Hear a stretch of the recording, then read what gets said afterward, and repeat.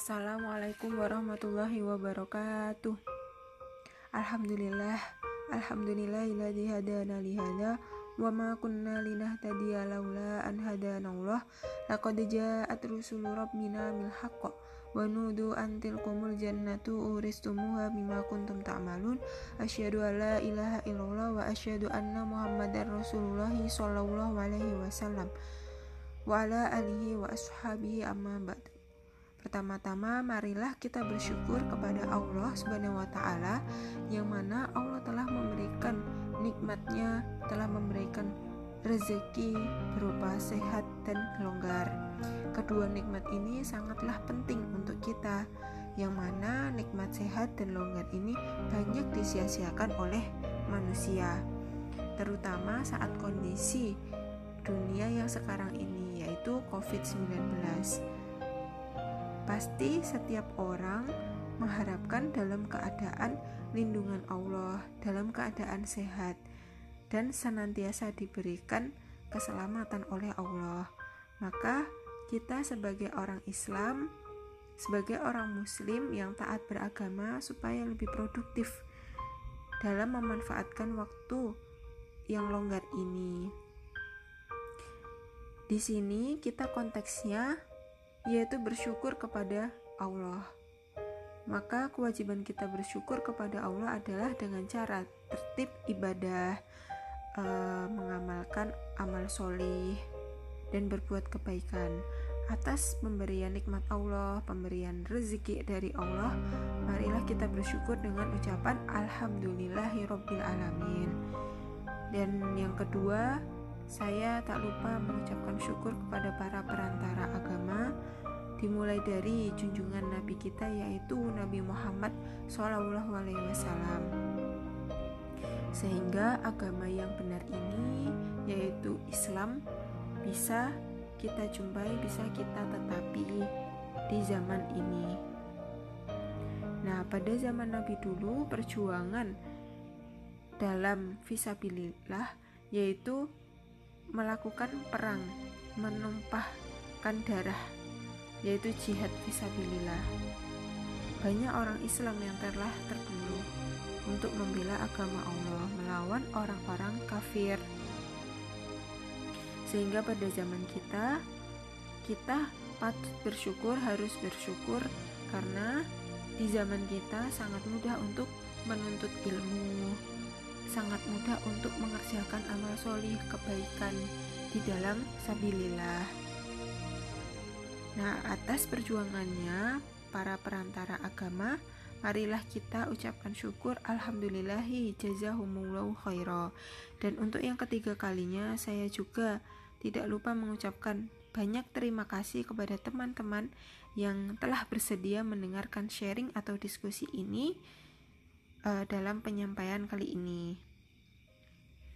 Untuk kesempatan kali ini, saya akan membahas atau mendiskusikan mengenai hal-hal yang mendukung keberhasilan seseorang dalam menuntut ilmu, yang mana konteks ini biasanya dialami oleh para pelajar dan para mahasiswa, seperti kendalanya menumpuk tugas atau ujian yang sulit, kemudian atau guru atau seorang dosen yang memang kurang berkenan untuk mahasiswa tersebut.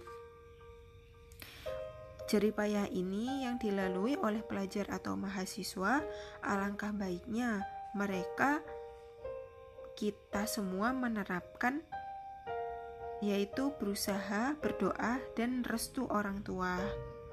Nah, ketika ketiga hal tersebut diterapkan, maka dalam menuntut ilmu ini terasa lebih mudah dan dapat mengambil hikmah serta barokahnya. Dan sesuai dengan firman-Nya Allah, bahwasannya Allah tidak akan merubah nasib seorang kaum kecuali dia sendiri dengan cara berusaha, berdoa, dan meminta restu orang tua. Ya, seperti dalilnya malam yas'alhu yaghdab alaih, yang artinya barang siapa yang tidak minta kepada Allah, yaitu praktiknya dengan tidak mau berdoa, maka Allah akan murka. Nah, hal itu dikatakan murka karena orang itu sombong, tidak mau berdoa kepada Allah. Dia merasa bahwa usahanya itu mengalahkan dari doa-doanya dia. Padahal semua itu usahanya baik, rezekinya, hasilnya nanti itu semuanya itu dari Allah. Maka tak pantas seorang manusia itu untuk menyombongkan dirinya dengan tidak mau berdoa kepada Allah. Mungkin sebagian orang ada yang merasa bahwasanya doanya itu tidak dikabulkan. Wahai teman-temanku, ketahuilah bahwa ada 3 macam doa yang atas terkabulnya doa itu. Yang pertama, ketika dia berdoa maka doanya itu ada yang langsung dikabulkan, atau ketika dia berdoa ada doanya itu yang ditunda dan kemudian dikabulkan di akhirat. Nah, yang terakhir bisa juga dia berdoa namun nanti akan digantikan yang lebih baik. Nah, maka ketika kita sudah berdoa dan berusaha dengan sungguh-sungguh dalam menuntut ilmu, kemudian doa yang terkabul adalah sesuatu yang tidak sesuai dengan apa yang kita inginkan, maka ketahuilah bahwa Allah itu lebih mengetahui apa yang lebih baik untuk kita, sesuatu yang jauh lebih baik. Nah, adapun macam-macam doa yang pasti dikabulkan, yaitu doa yang teraniaya, doa orang yang teraniaya, doanya orang musafir, dan doanya orang tua kepada anaknya. Nah, maka dalam proses menuntut ilmu ini juga perlu untuk minta restu pada orang tua agar doa orang tua ini sangat mustajab.